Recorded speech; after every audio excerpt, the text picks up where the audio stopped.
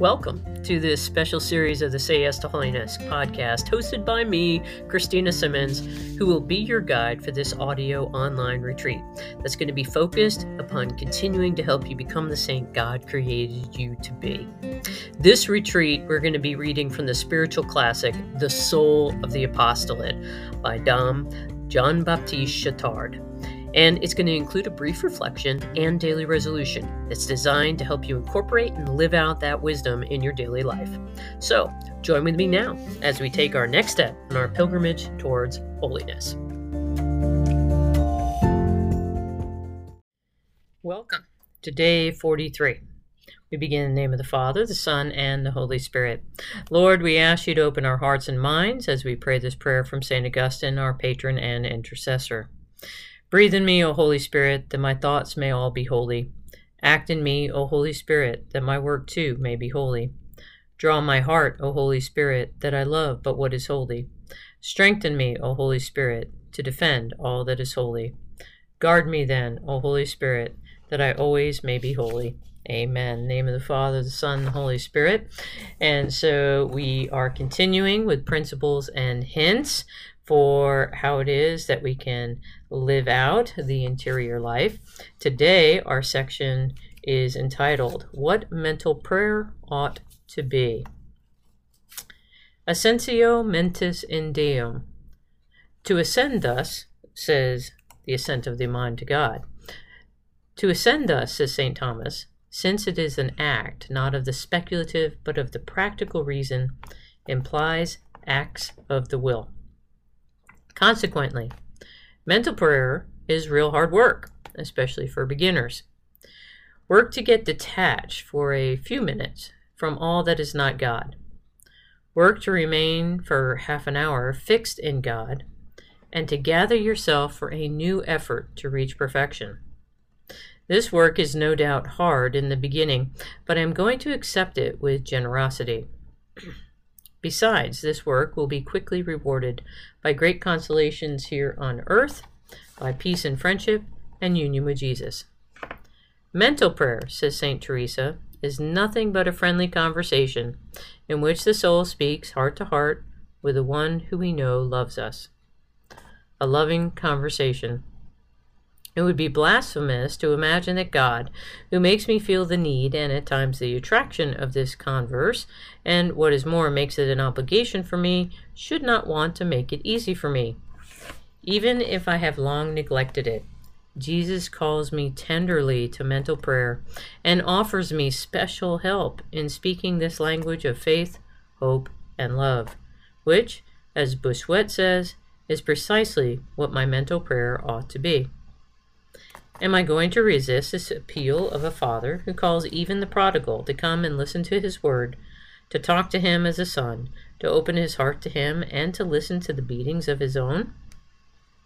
A simple conversation. I will be myself. I will speak to God of my tepidity, of my sins. I will speak to him as a prodigal, or from the heat of my fervor. With the simplicity of a child, I will put my state of soul before him, and I will only use words that express what I really am. A practical conversation.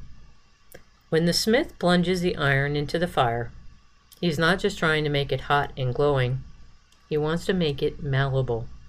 So too, the only reason why mental prayer is to give light to my mind and warmth to my heart is to make my soul pliant, so that it can be hammered into a new shape, so that the faults and form of the old man may be hammered out, and the form and virtues of Jesus Christ imparted to it.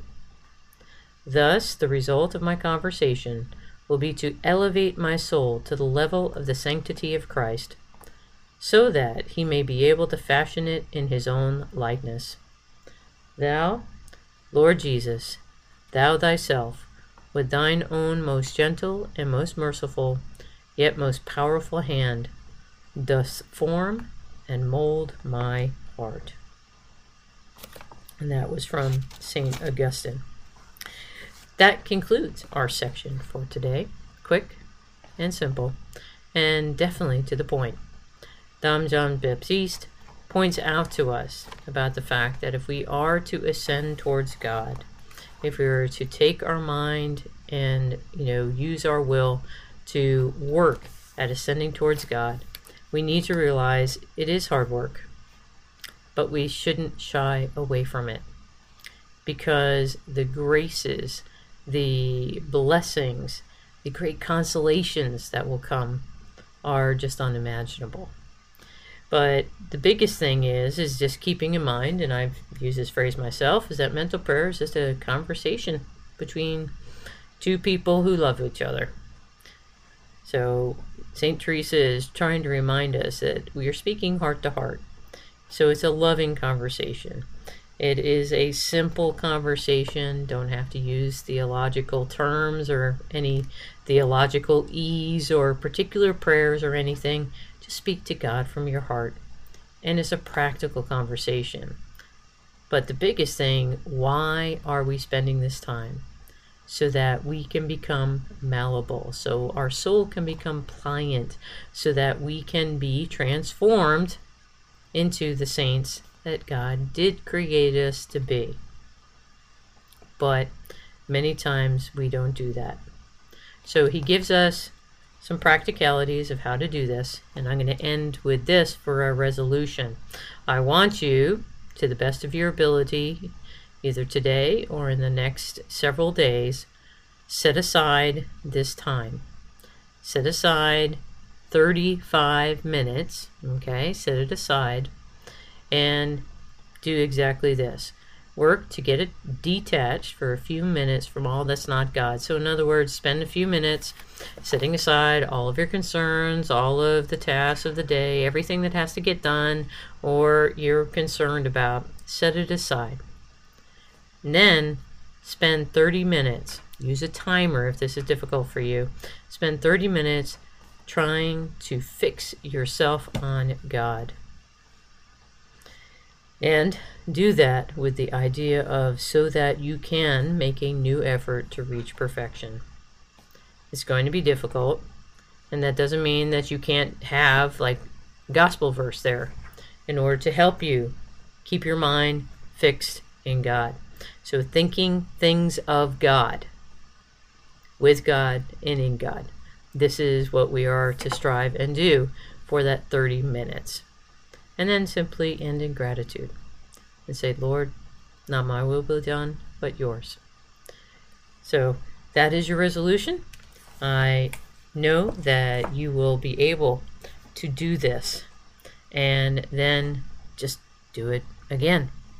That's all it is for us to move closer to perfection, is you do it again, and you do it again, and you do it again. Know my continued prayers for each and every one of you. God bless. See you tomorrow. Thanks for listening to this episode of this special series of the Say Yes to Holiness podcast. I hope you've enjoyed it. If you think of others who may benefit from listening, be sure to share the podcast with them. Until next time, know my prayers for you, to be given whatever graces you may need to continue doing whatever it takes on the journey towards holiness, so together we can tell the Master of Death, not today. God bless.